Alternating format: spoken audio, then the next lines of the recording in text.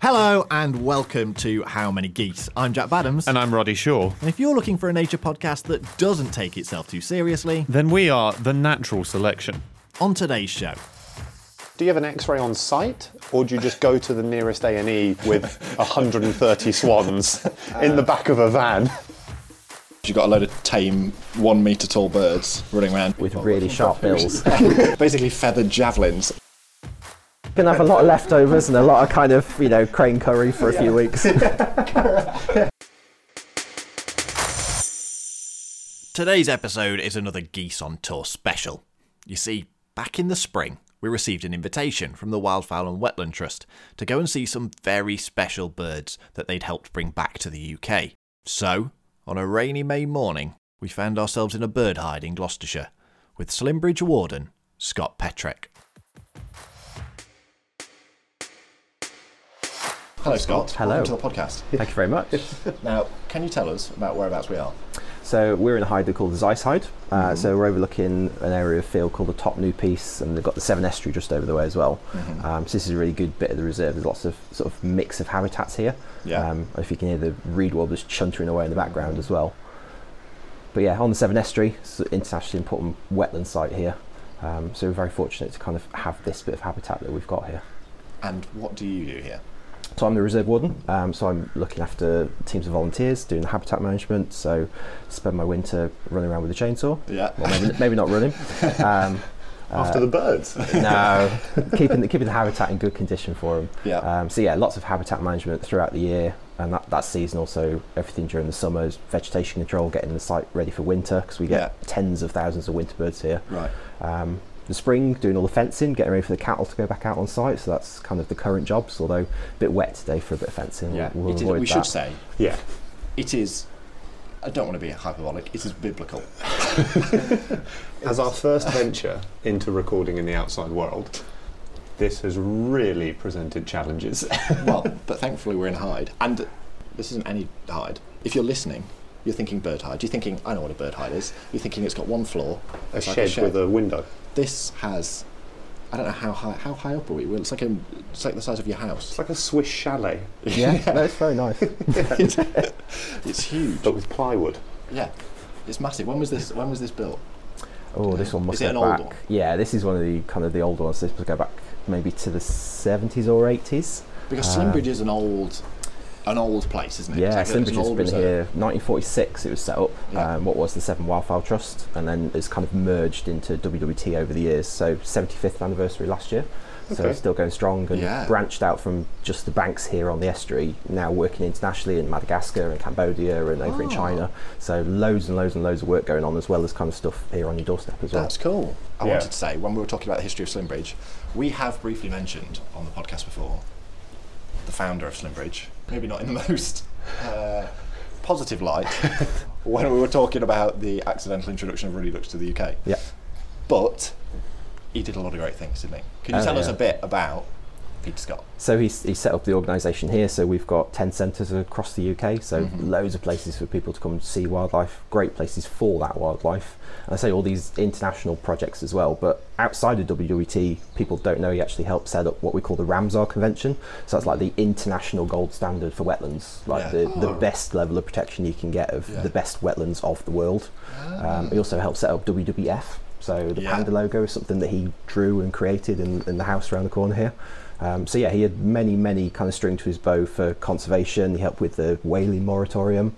But then he was also an Olympic athlete. He was a paraglider, a glider. Mate, come He on. could pretty much anything he tried, he could do very, very well. And we spoke about in the podcast, he was son of Scott of the Antarctic. Yeah, so hard act to follow. So, but I'd say he managed it. yeah. Did he set up the other WWF? Not the wrestling though, unfortunately. that came a little bit later. He was actually The Rock. In Madagascar, so the project there has links back to Peter Scott and even David Attenborough, so they were quite close friends. So when David Attenborough used to do Zoo Quest and go out on the sort of recordings all around the world, Wrangle some giraffes. yeah. Well, Peter Scott apparently said, "Oh, you're going to Madagascar. There's a bird there, Madagascar pochard, which is what we're working on now. It was really rare at the time. Would you bring some back so we could, have a captive population and breed them?" And David Attenborough was, "Yeah, we'll do that." Went out there, came back, completely forgot. saw Peter Scott sometime later, and Peter Scott said, "Oh, how did you get on with the potchard?" And David Attenborough was like, "Oh, we didn't see any, unfortunately." Thinking, we'll do. I've kind of forgot what I'm doing.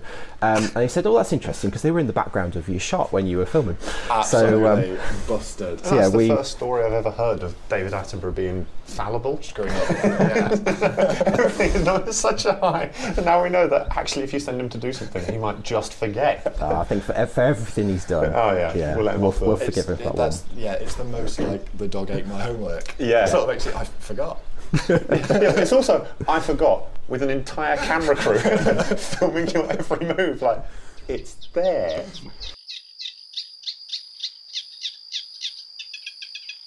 But why are we in this hide and looking out across this particular bit of wetland, talking about conservation work? So yeah, as well as for a segue. Well, we've got obviously the international projects, but there's still a lot going on for WWT back here in the UK. So as well as the wetland sites, we've got projects. One of which we've got a couple of individuals out in front of the hide here from our Great Crane project, which we ran with the RSPB between 2010 and 2014. And that was where we brought over eggs from Germany, used the same technique of hatching them and raising them in captivity, releasing them into the wild. And it was part of a reintroduction programme for the southwest. They'd been extinct for about 400 years down here. Wow. So they were raised here in our specialist facilities by our aviculturists. Yeah. Sent down to Somerset, released down to the Somerset levels, and they're doing well down there. But what we didn't bank on is there's around about a dozen of them actually came back. Yeah. So they've set up shop here, so we've now got new areas of habitat on the reserve for them. And we've got a pair out here. This is Oki and Sherbet, the male and the female, and they've currently got 2 chicks, but they're tucked away sheltering at the moment in the rain. Did you say 2 chicks? Yeah, 2 chicks out here. Do they always have 2? Yeah, they always lay 2. Sometimes it doesn't always go well because when they lay, they don't start incubating the 2 eggs at the same time. They'll start incubating the first one. So the first one hatches a day or 2 early and is usually the dominant bird, and they do end up usually one will kill the other, unfortunately. But it's a strategy that does work for them. But we have fledged 2 chicks from different families here over the last few years. So if the habitat is good enough for them, the food's there, they can sustain 2 and fledge 2. 2 things I wanted to mention. One is when you said specialist aviculturalists raise them, are they the people that dress up in the crane suits? Yeah. Can you tell us about the crane suits? So they've got essentially, if you imagine sort of a big grey duvet set over the top of you. There's a special litter picker that's painted like a crane head. Yeah. So it's got all the black and the white stripes and the bits of red on it. And they're literally trying to break up the outline of looking like humans, so they don't associate humans with food. So they're wandering around, literally litter picking food out of a bowl to the crane. And if you watch these adults out here, it's the exact same thing that they're doing with their chicks. They're going around, they're taking snails and seeds and other insects off the vegetation and handing them to the chicks until they get big enough to be able to So we just feed had to themselves. replicate that? Yeah. Otherwise you've got a load of tame 1 metre tall birds running around chasing people with really looking sharp for food. bills. Looking for food. Yeah, basically feathered javelins walking around looking for food. And the other thing is, so they were extinct for 400 years. Was that a habitat thing? Was it a hunting thing? It was a big combination. Some things that a lot of our species are facing now. So a lot of habitat loss. The wetlands were drained to try and make them easier to farm and people places to live. But hunting as well. They've got a really big bustle. They're like a giant feather duster with legs. So they've got a lot of feathers on them. They can be used for a lot of different things, decorative or ornamental and others. So they were hunted as well. They're quite a big bird, so there's probably quite a lot of meat on them.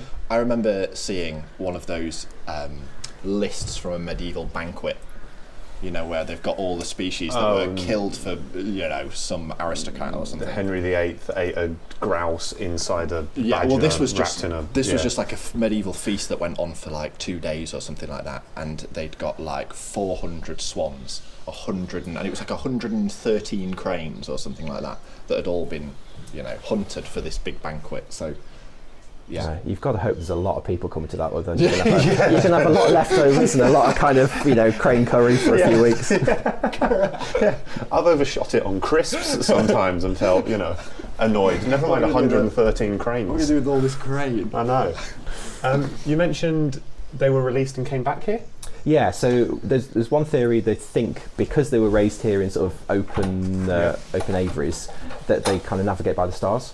So they worked out this kind of star constellations above us and then came back. But a good proportion were released in Somerset and stayed down there. So we've got 13 back on site at the moment. Yeah. So we've got 6 pairs and a spare.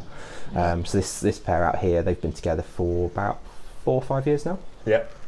Do they stay together? Well, I always remember when I started here, so I've just been here for about 6 years now, and one of the things I remember seeing on Twitter from, I think it was Visit Norway website, was the sort of top 10 crane facts. And I always think that when anything starts with top 10 something facts, there's always at least 3 wrong ones. But they've got some really good wildlife up there, and they've got thousands of cranes, and it was the usual, they're a metre tall, they've got this wingspan, they're this heavy, live this long, and one of them was pair for life. And whether our birds are just a bit unique, but they've all got colour rings, so we could identify them and follow their progress after release. That's how you know their names, that's how you know who's who, And we know, looking at the colour rings, that it's like an episode of Coronation Street out there. It's completely chop and change, like most years. So Oki and Sherbet, Oki used to be part of Trio, which was Cotton, Oki and Evie, which was 3 of them. Part of a trio. Male and 2 females. How modern. Whoa. And they used to set up out here. Both females would build a nest, but they kind of nick each other's sticks, so they never really got anywhere. Sherbet got to the age where she was ready to breed, so she kind of came in, kicked out the other 2 females, paired with Oki, and they've bred successfully every year since. So that's a pair that's really Sherbet worked. is woman enough to count for 2 Yeah. for 2 cranes. She's good. So one of those 2 have then gone off to another pair, which is Evie. So she's now paired with Monty. Right. But Monty himself, even in the sort of 6 years I've been here, his previous partner was Sedge. Hang on, I need a pen and paper. Yeah, I've tried putting this on a whiteboard to work out the kind of what's going on, and it's a bit chop and change. But yeah, Evie's now with Monty. Monty's previous partner was Sedge, who's currently our spare bird. So that's the 13th. Spare bird. Yeah, so she's unpaired. You just use her for parts. Yeah, she's hanging around on her the own. other cranes misses a bit. You just go to Monty, swap the foot, and back out you go. But yeah, no. So Monty was with Sedge. Before that, he was with a bird called Chip. Before that, he was with Sedge the first time. Oh, so Before he's gone that, back. he was with Chris. So he's had 5 partners, I think, in the last 6 years. But he went back and did the whole X thing. Yeah. Texted her. 1 o'clock in the morning. Miss you. Found a stick. Thought of you. But some of them much better. We've got a couple of pairs up the north of the reserve. They've been established for the whole time. So that's Wendy and Albert and Phelps and Elizabeth Royal, and they've both got a chick at the moment as well. So Elizabeth Royal. Elizabeth Royal. So I believe all the cranes were named by school kids. So we did have birds that were, I think it was Christmas shoes and Easter beans. Yes. So yes. I don't think the kind of Craney McCrane face has quite got to people's kind of psyche yet. So we avoided that one. Yeah, narrowly. How long can they live for? Because you're talking about birds that were hatched between, you say 2011 and 2014? But also having a lot of, romantic partners, life, how quick are these relationships? Are they? So 2010 to 2014, birds were released each year, and the colourings on there denote which release it was, which year. So they start pairing up sort of 3 to 5, probably lived sort of 15 to 20. I think it's kind of one of those unknown questions that we don't really know a lot about them, or we thought we did, but we're kind of learning a lot of new stuff. So it's going to be interesting to see, and hopefully these guys will fledge their chicks. It's quite a precarious sort of 70 days that they can't fly until they fledge. So anything on the ground, foxes, badgers, or even just the weather, days like this, really not good for them. Because they've not got really waterproof feathers, have they? They're like covered in a downy. Yeah, when they come out the egg for the first few weeks until they start growing those first juvenile feathers, they're what we call ginger ninjas. They're literally just like ginger pom-poms running around.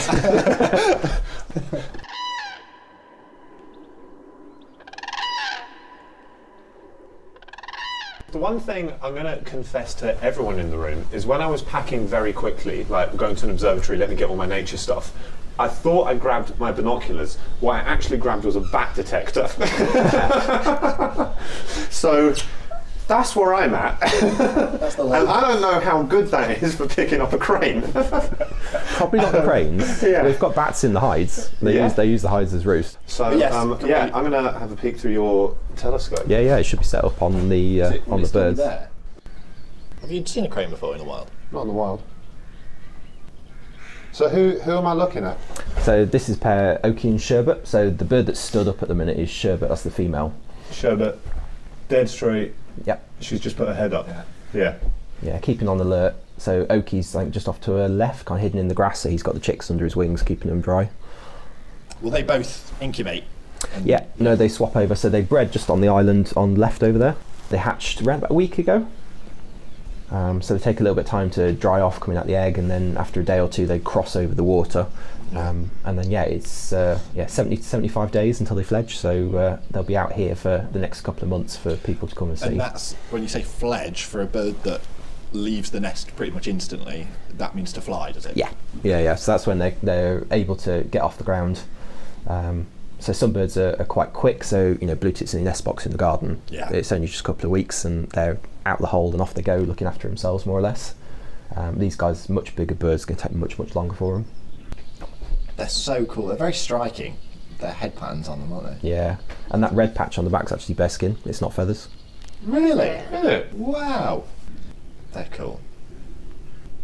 And for 400 years, no one's been able to see this.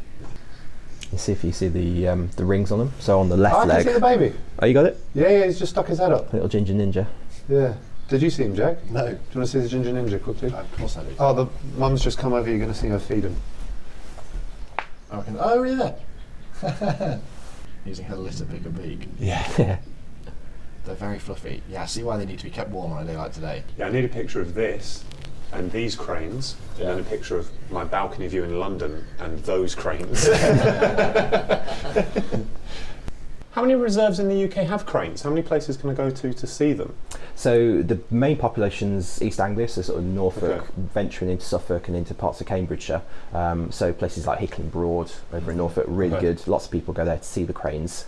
But they're usually quite distant, so a bit further off. So we're quite fortunate here that the birds are relatively used to kind of the comings and goings of the vehicles. So during the summer we do what we call a wild safari, which is we've got a Land Rover and a specially adapted trailer. We take people out up to the north of the reserve and show them the birds relatively close.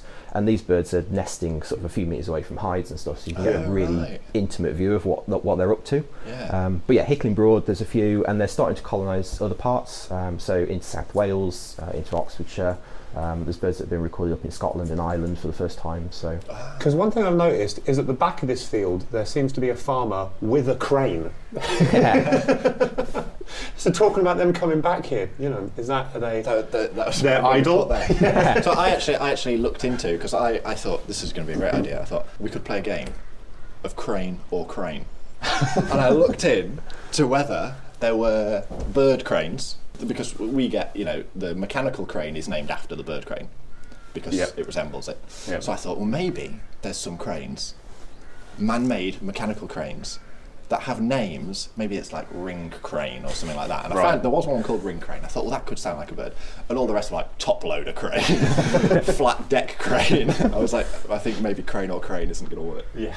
as well as this pair out here, we've got a pair on the South Lake, so that's Ruby, an unringed bird. So he's not from the project. So no idea where he's from? Probably East Anglia, potentially the continent, maybe even Scandinavia. They do kind of, venture out and explore new territories. But yeah, he's a completely sort of wild bird that's come in, not linked to the project anyway. He's not a second generation bird that's got old enough. Yeah. But then just around the corner on the Rushy, which is kind of the heart of Slimbridge in the winter, we've got a pair called Kia and Chocolate. Yeah. So Kia was a bird, she used to come here with another female called Rosa, and they kind of have sort of seasonal day trips, come up from Somerset, come and see what's going on, go back to Somerset. And then the one year she just stayed. When the unringed bird that Ruby's with turned up, there was a second unringed bird. Rosa left with him, so Kia was kind of left on her own. So she took a shine to the site, stayed, and then a few years ago, a male called Chocolate turned up, and we know Chocolate was a breeding bird from South Wales paired with a bird called Tamsin. So it's like, oh, hang on, has something happened to Tamsin? Yeah. Have they either broken up, or is she dead, or whatever? And Kia and Chocolate set up here. They had chicks previous year, and they're currently nesting on the Rushy. But when we got in touch with our colleagues at the RSPB, they sent some volunteers down, and they found that Tamsin was still down there in South Wales, but she'd lost a foot. So well, you've got a spare crane, haven't you? Well, yeah. Just go to the spare crane and swap it out. Take it off sedge. So yeah, whether she's, I don't know, got caught in a snare or something like that. But he's basically assessed her and gone, yeah, you're not fit to breed, I'm off. It's brutal. That one who assessed her said that was one that came in out of nowhere. Yeah, it's Chocolate. So he'd been Unlike occasionally. a Harley in a leather jacket just came storming in, all these paired up cranes. Yeah, like Rocky in Chicken Run. Everyone's set up, knows what they're doing, then suddenly flying over the fence. Exactly. showbiz crane just comes in, blows a hole in the dynamic. Does Tamsin ever find another, or was she?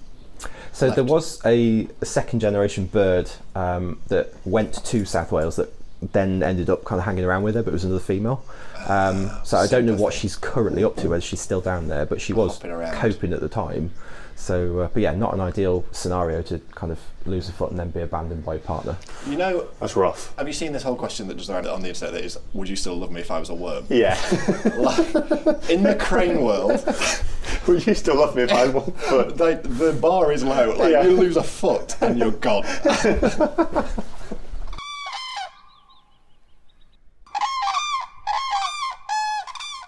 I interviewed my taxi driver, testing the equipment in the taxi from Gloucester to here.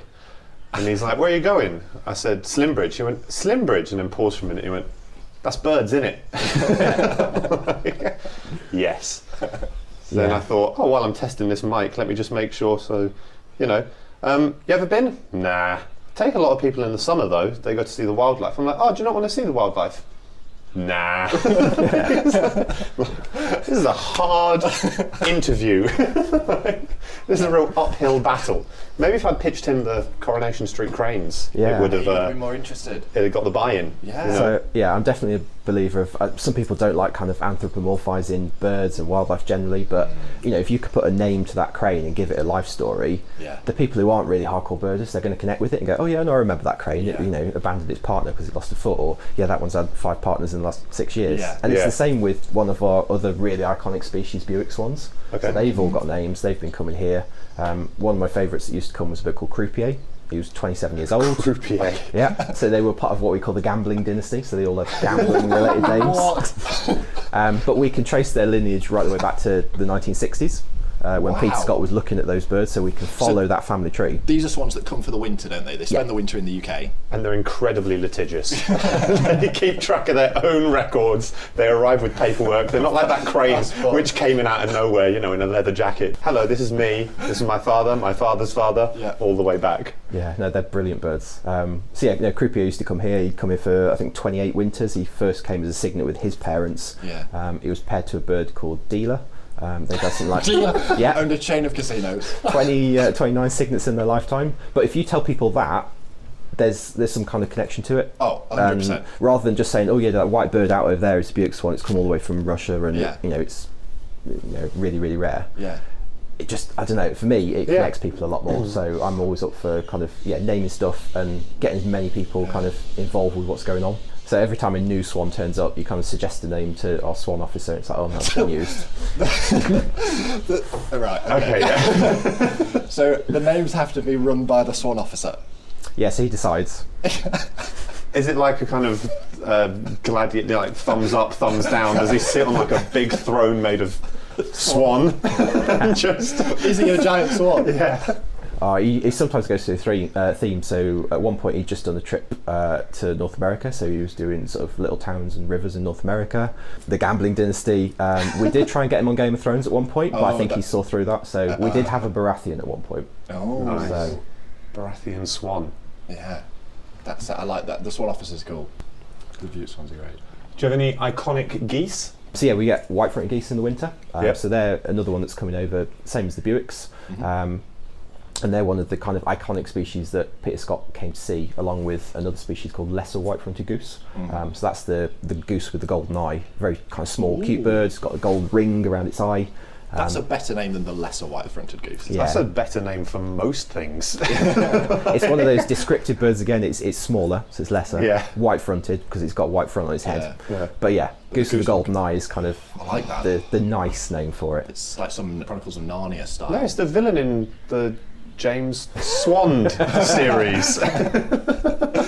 goose with the golden eye. That's cool. But yeah, no, he came 1945, came over, saw all the geese that were here, and it was tens of thousands back then, Yeah. including the lesser white fronts, and he knew how rare they were. So he then approached the Berkeley estate, who owned the land, set up Seven Wildfowl Trust, eventually became WWT. We still get white-fronted geese here, much smaller numbers because of climate change. They're what we call short stopping, so they don't have to come to the UK anymore. They can survive the winter over in the Netherlands or over in Germany. It's the same with the Buicks as well. We're seeing their numbers drop year on year. But white-throated geese, numbers across the world are stable. Buick swans, their numbers are in freefall. They're really, really struggling. So it's not just the fact that it's getting warm and they don't need to come all the way here. Their population is also going down too. Yeah, Buick swans, it's a double-edged sword. So last year we had a really good breeding season. So we're hoping lots of cygnets are going to go back. A couple of years' time, they'll pair up and breed, and we'll start to see a return. Yeah. But yeah, Buick swans, numbers are going down, and they don't have to come here anymore because they don't need to come this far. Right. But they're very habitual. They go back to the same wintering sites. So hence Yeah. we can track those family trees, back to the 60s when Yeah. it all started. And they come back when they come back from migrating in. So that when they've come back from breeding in Russia, they come back with their offspring, don't they? Yeah, yeah. Because they're not like. I don't know if it's the same with the cranes as well, but the bigger birds don't instinctively know where to migrate to, do they? They have to follow their parents who bring them here. Yeah, no, mum and dad are bringing them down. So last year, we'll say we had some good sized families as well, sort of broods of 5, broods of 4, broods of 3. The last 10 years, we've struggled to get into double figures of cygnets, and Really? last year I think we had over 30 cygnets. Okay. So great. much better breeding season. Something went right for them up on the tundra. Yeah. But yeah, mum and dad showing them the route. They're then showing them the route back, and that in itself is fraught with dangers. There's everything from fewer and fewer wetland places for them Yeah. to roost and to feed. They've got things in the way, wind turbines, power lines. They're still being shot at illegally. Yeah. So it's a big journey for them to undertake just for the distance. Adding all the extras is what's making them kind of decline. But yeah, they bring them down, show them the route, and then hopefully the year after they sometimes will kind of follow mum and dad again with their next family. They'll kind of cling on to them, and sometimes they'll, as a yearling, so a 1-year-old, they'll come on their own and they find their own way, set up their own kind of dynasty then of pairing up and bringing their own cygnets back in the future. Get a new load of names. Yeah. What's that? Has the Swan Officer decided what the naming convention is going to be for this coming winter yet, or is that? I think how much planning does the Swan Officer need? It usually goes on character, so they have got a character. You'll see some birds are quite kind of, they definitely come in and they're either quite dominant, or they're just a bit bolshy, or they're really kind of shy and kind of keep themselves out of the way. So Dealer, who I mentioned, Yeah. so he used to call the Duchess, because she would swim around the pond and she would be very straight-necked, and she'd have her head ever so slightly tipped up, like she's got a nose up against everybody else, and you could just Down tell until she the thought others. she was royalty. The Duchess. Do you have to work your way up through being Duck Officer to get to Swan Officer, or do you come in at Swan Officer? Cooped So- Officer. First. Yeah, exactly. Yeah. An intern as Moorhen assistant. One of the other things that we do here is try and do a bit of a catch in the winter as part of our monitoring programme. Okay. So the birds then get colour ringed, so if other people see them in Europe, we don't need a team of Steves across Europe to recognise the bill patterns. Team of People can Steves. report those leg rings to us, but we also x-ray the birds. And if we're catching the birds multiple times, we can see if they're being shot at, because they have lead shot embedded in their body. And so we got around about 130-ish swans last year, I think it was. But our rolling average of doing these x-rays is around about a third of the birds that we get here every winter has got shot in them where they've been targeted at illegally on migration. Wow. 2 questions. How do you catch them? And my second one is, do you have an X-ray on site, or do you just go to the nearest A&E with 130 swans in the back of a van, and you're like, come on, get them through? Yeah, they all take a ticket and wait their turn. Yeah, because the NHS is struggling. So if you're This is why. sticking 130 swans through the system. So first one we use what we call a swan pipe. So it's I love this already. if you kind of imagine the polytunnel, Yeah. but instead of having like plastic sheeting over it, it's got netting over it. Yep. And as you get further and further down, it gets narrower Oh, and yeah. a bit shorter. So it acts like a funnel, and we feed up it twice a day, every day. The birds get used to coming in and out. And then once or twice a year, if they're going into the pipe regularly, we can shut the door behind them, drive them to the end, keep them all nice and safe. And then go through all the work that we do. And we've got an X-ray machine on site, and we've also got a mobile X-ray machine that we've taken out across the world as well to look at other problems that other birds are facing. Wow.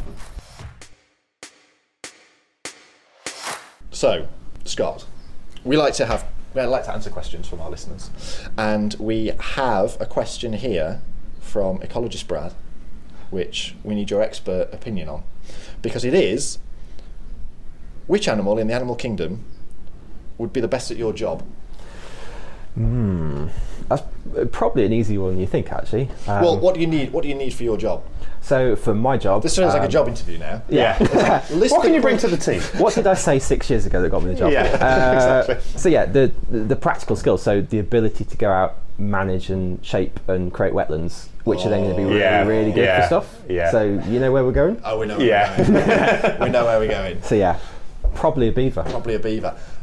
But do you also manage a team of volunteers? Yeah, so I'm not sure the beaver will be able to do a that beaver's very going to well. be good at managing a team of volunteers? I don't know how well they are on computers. Yeah, that's true. Would the volunteers also be beavers? No, they'd be volunteers and they'd be water Nice. trolls. Ah,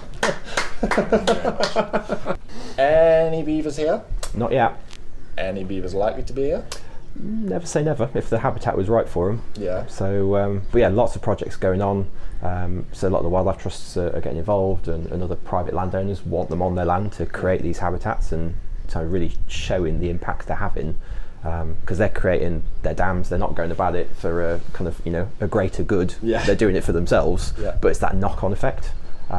Similar with sort of the cranes, we're going out, we're managing the land, creating good habitat for cranes, but it's a knock-on effect for loads and loads of other species. So yeah. Another question.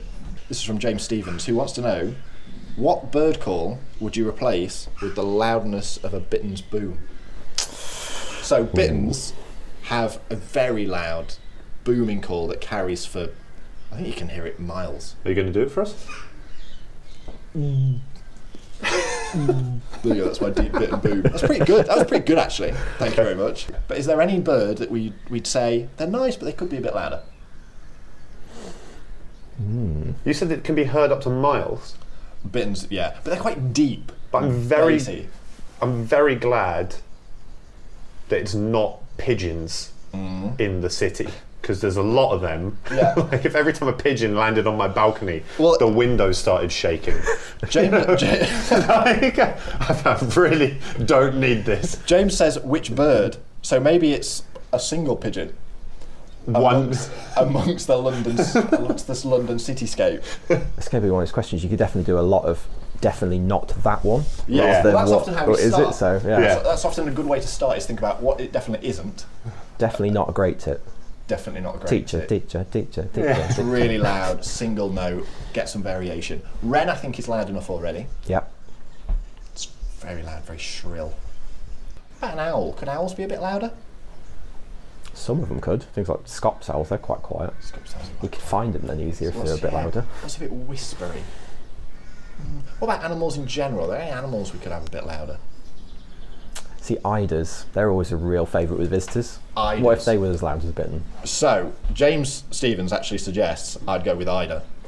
Because, do you know the sound an eider makes? No, well, even if I did, you're doing it. So So, eider, this is not going to be as good as my bittern, but I just go, ooh, like that. oh yeah, So, well, you've got eiders here, haven't you? Yeah, we'll walk past them later. that'd be even better, because if you've got Coronation Street crane drama happening over there, and every now and then you just heard ooh booming across the hedges, The windows of the Zeiss I know. just like rattling.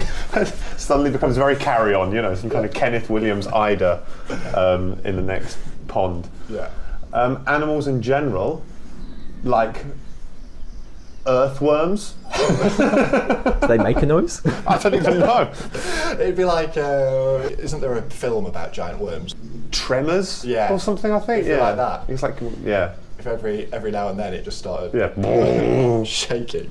Like, I want to know what sound. So recently I learned that as well as learning bird calls, you can learn the calls of rodents.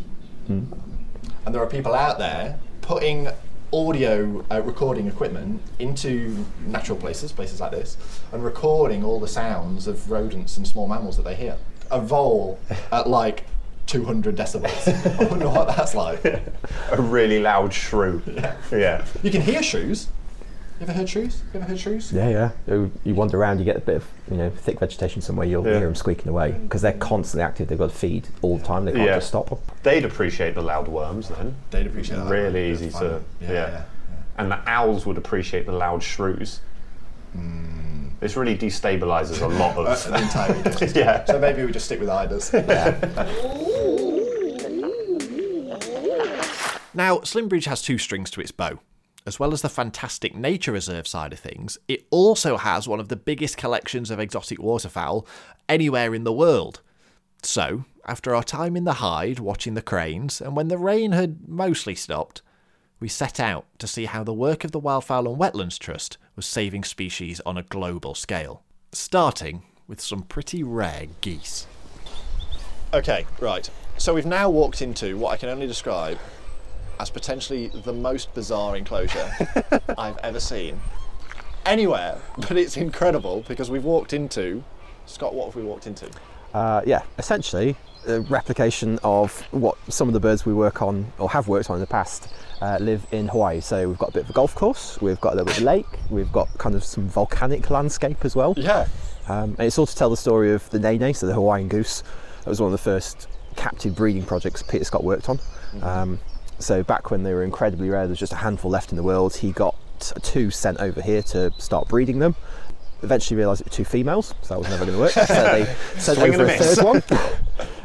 But that eventually kick-started a captive breeding programme. Birds were then sent back to Hawaii, but because their numbers had got so low and the habitat had changed so much, they actually took to living on golf courses, which is just really good grazing for them. It's really lush grassland.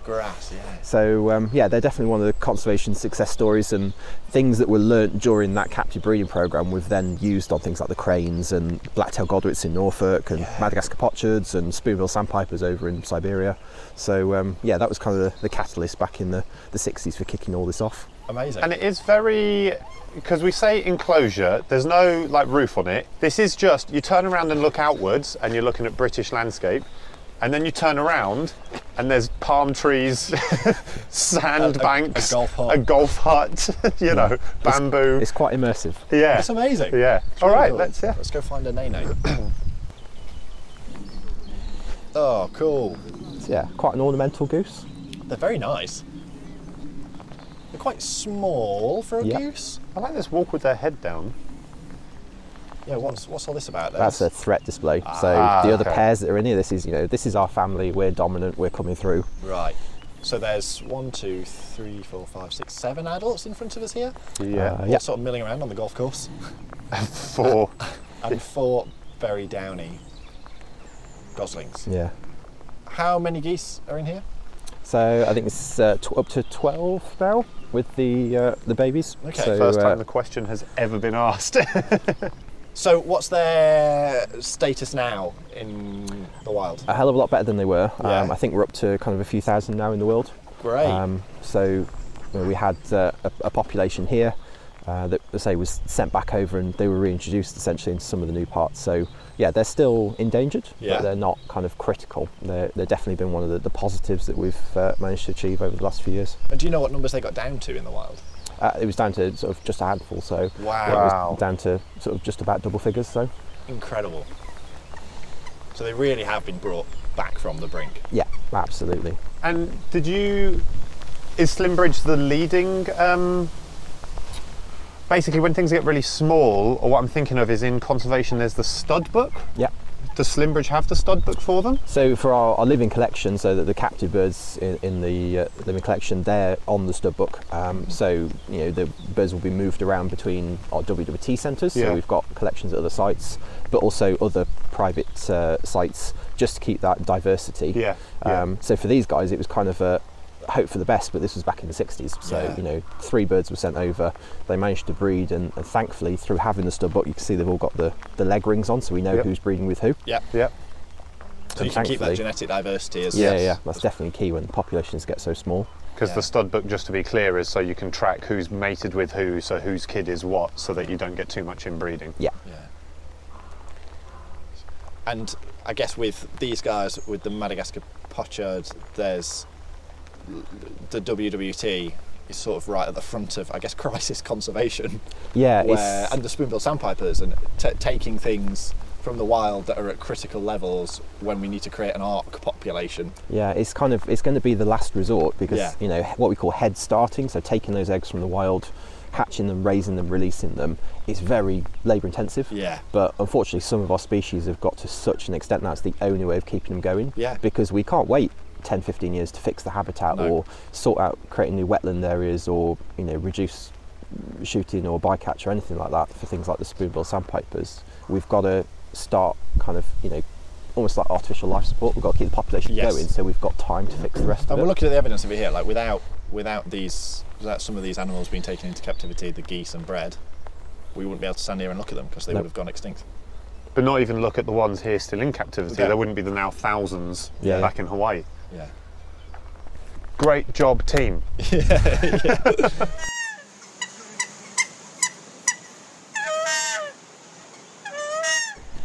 Okay, so we've now walked from Hawaii and now we're on the Arctic tundra. Yep. So less golf infrastructure Yeah, is my first thought. ramshackle hut. Yeah, so there's a hut in the middle. It's a big open, sort of flat, grassy vibe. And we've got some water with some Buick swans. Yeah, and then in the middle there we've got some of our white-fronted geese as well.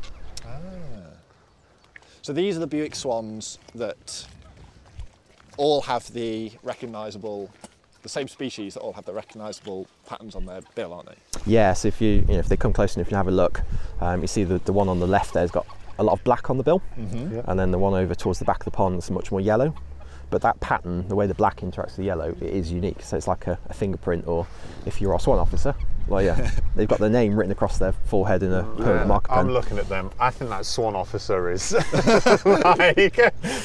Bullshit on the swan. Yeah. I'd like to see you say that to his face. To his bill. Yeah, you can Oh see no, it. that one does have yellow, the one so on- Ed yeah. is back to me, sorry. The one on the left has got Alright, a lot swan more black. officer. You win this round. You play your game.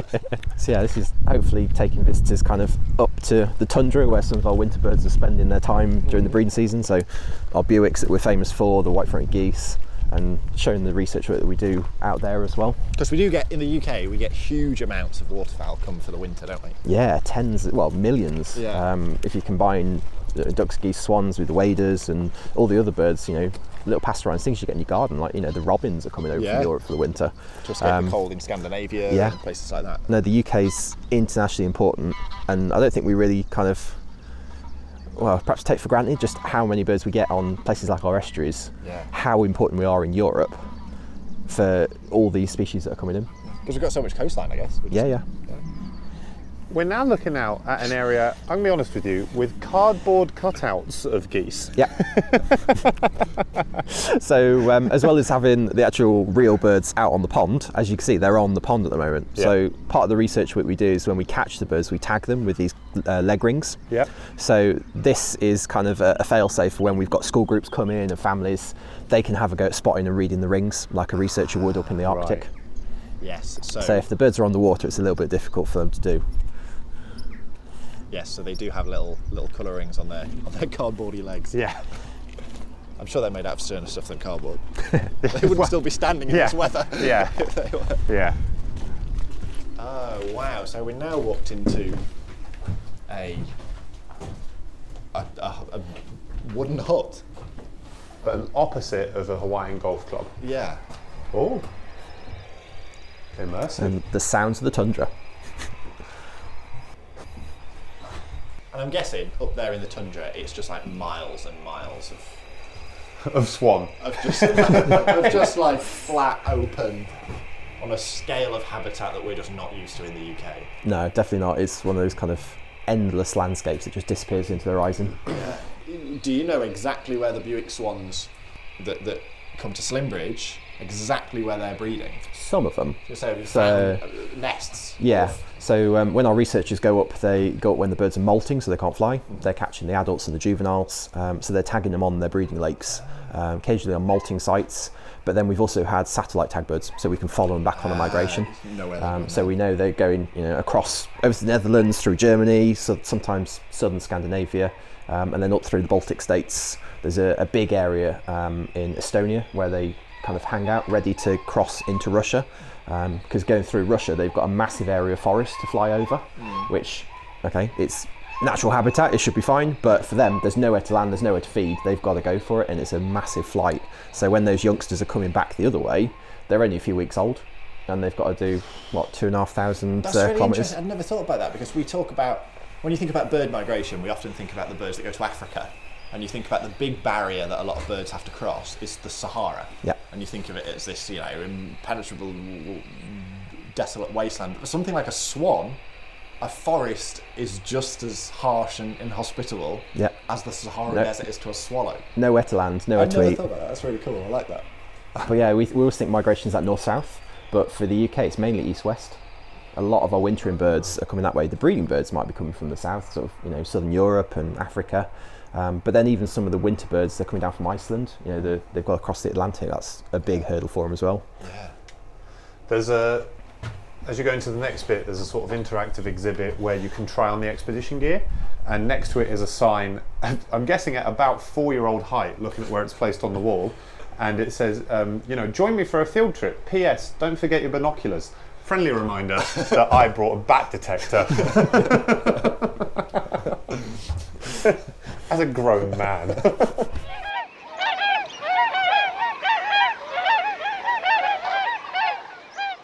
We've now approached the flamingos. Oh, these are fancy flamingos. Right. So for people listening, if you don't know what a flamingo looks like, turn us off now, because... we don't need to do any description. Yeah. Although, there are... How many species of flamingo are in here? So there should be 4 species in here. So the nearest ones to us, these are lesser flamingos. Okay. And then out on the island, the kind of baby pink necks and yellow legs, those are Andeans, so they're South American. The one stood in the middle looks similar, but he's got orange legs, and that's James's flamingo. He is the only James's flamingo in captivity in the world, and he's possibly about 70 years old. What? Wow. Where's James? And then the single big one, well, I've got a couple of big ones actually down on the left there, much paler birds. Those are the Caribbeans. Wow. Okay. So I feel like there's quite a bit to unpack here. Far more to unpack than I initially jumped in at. Right. My initial thought was there are some fancy flamingos in here, because normally, I don't know which species you normally see in captivity, but it's not the ones with the yellow legs. The baby pink neck is very... And they're the Andean flamingos, did you say? They're Andean, so they're the ones high up in the Andes. Yeah, breeding on the really caustic lakes. So they're the ones that if you watched, was it 7 Worlds, 1 Planet, and they did South America and they're dancing around. Yes. So they will dance here. They go out on the grass at the back there and they stand up and they parade backwards and forwards when it's nice and sunny. I've seen that. They're very, I've never seen those before. They're very nice. They're gorgeous. Yeah. And then you hit us with the James's flamingo, which is the only one of its species in captivity in the world. Yeah. And it's potentially 70 years old? Yeah. So where are they from in the world? So different species across the world. So the lesser flamingos are African, James's and Andeans are South American. Okay. And then Caribbeans over in North America. And then we get greaters sort of across Europe. And But with the James's flamingo, why is he? Are they critically endangered? Why is he the only one? So what's his story? He was one that was probably originally collected from the wild when collections started decades and decades and decades ago. And there's never been an opportunity or a need to kind of add to the population and bring them back. They're doing okay enough in the natural habitat. Right. So these are kind of, because they are such long-lived birds, it's not a case of going and grabbing one, breeding it, and then you've it in a few years when the populations are not too bad. You've got a long-term bird to look after. So it's almost the opposite of... We've seen a lot of Slimbridge and how it's critically endangered in the wild and it's brought in here to be rehabilitated and the population grown and put back. But James's flamingo, we're almost saying, is the opposite. They're doing all right, so there's no need. So this is the pigeon of flamingos.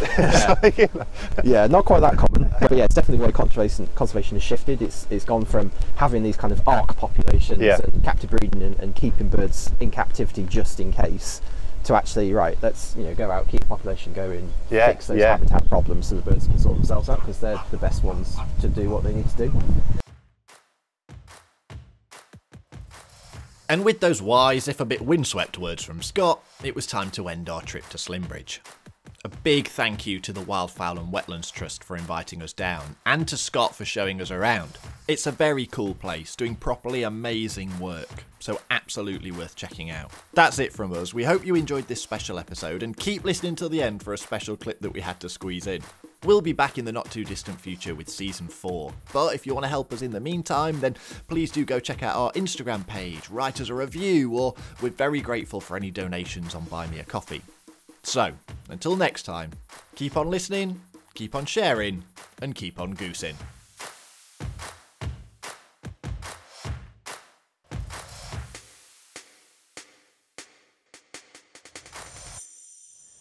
Someone once told me a really cute story about eiders, and they said, so they lived in Shetland or somewhere like that, and they'd got this daughter, and they moved to somewhere in mainland Scotland, and they were in primary school or whatever, and the teachers were doing, maybe it was even younger, and the teachers were like, what noise do ducks make?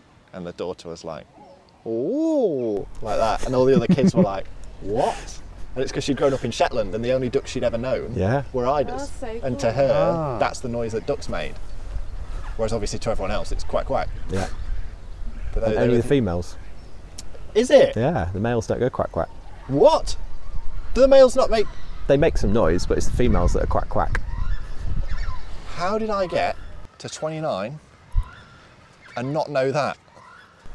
Yeah, that sounds like a real basic bird fact. I didn't know that. Never seen Jack be outbirded. This is... I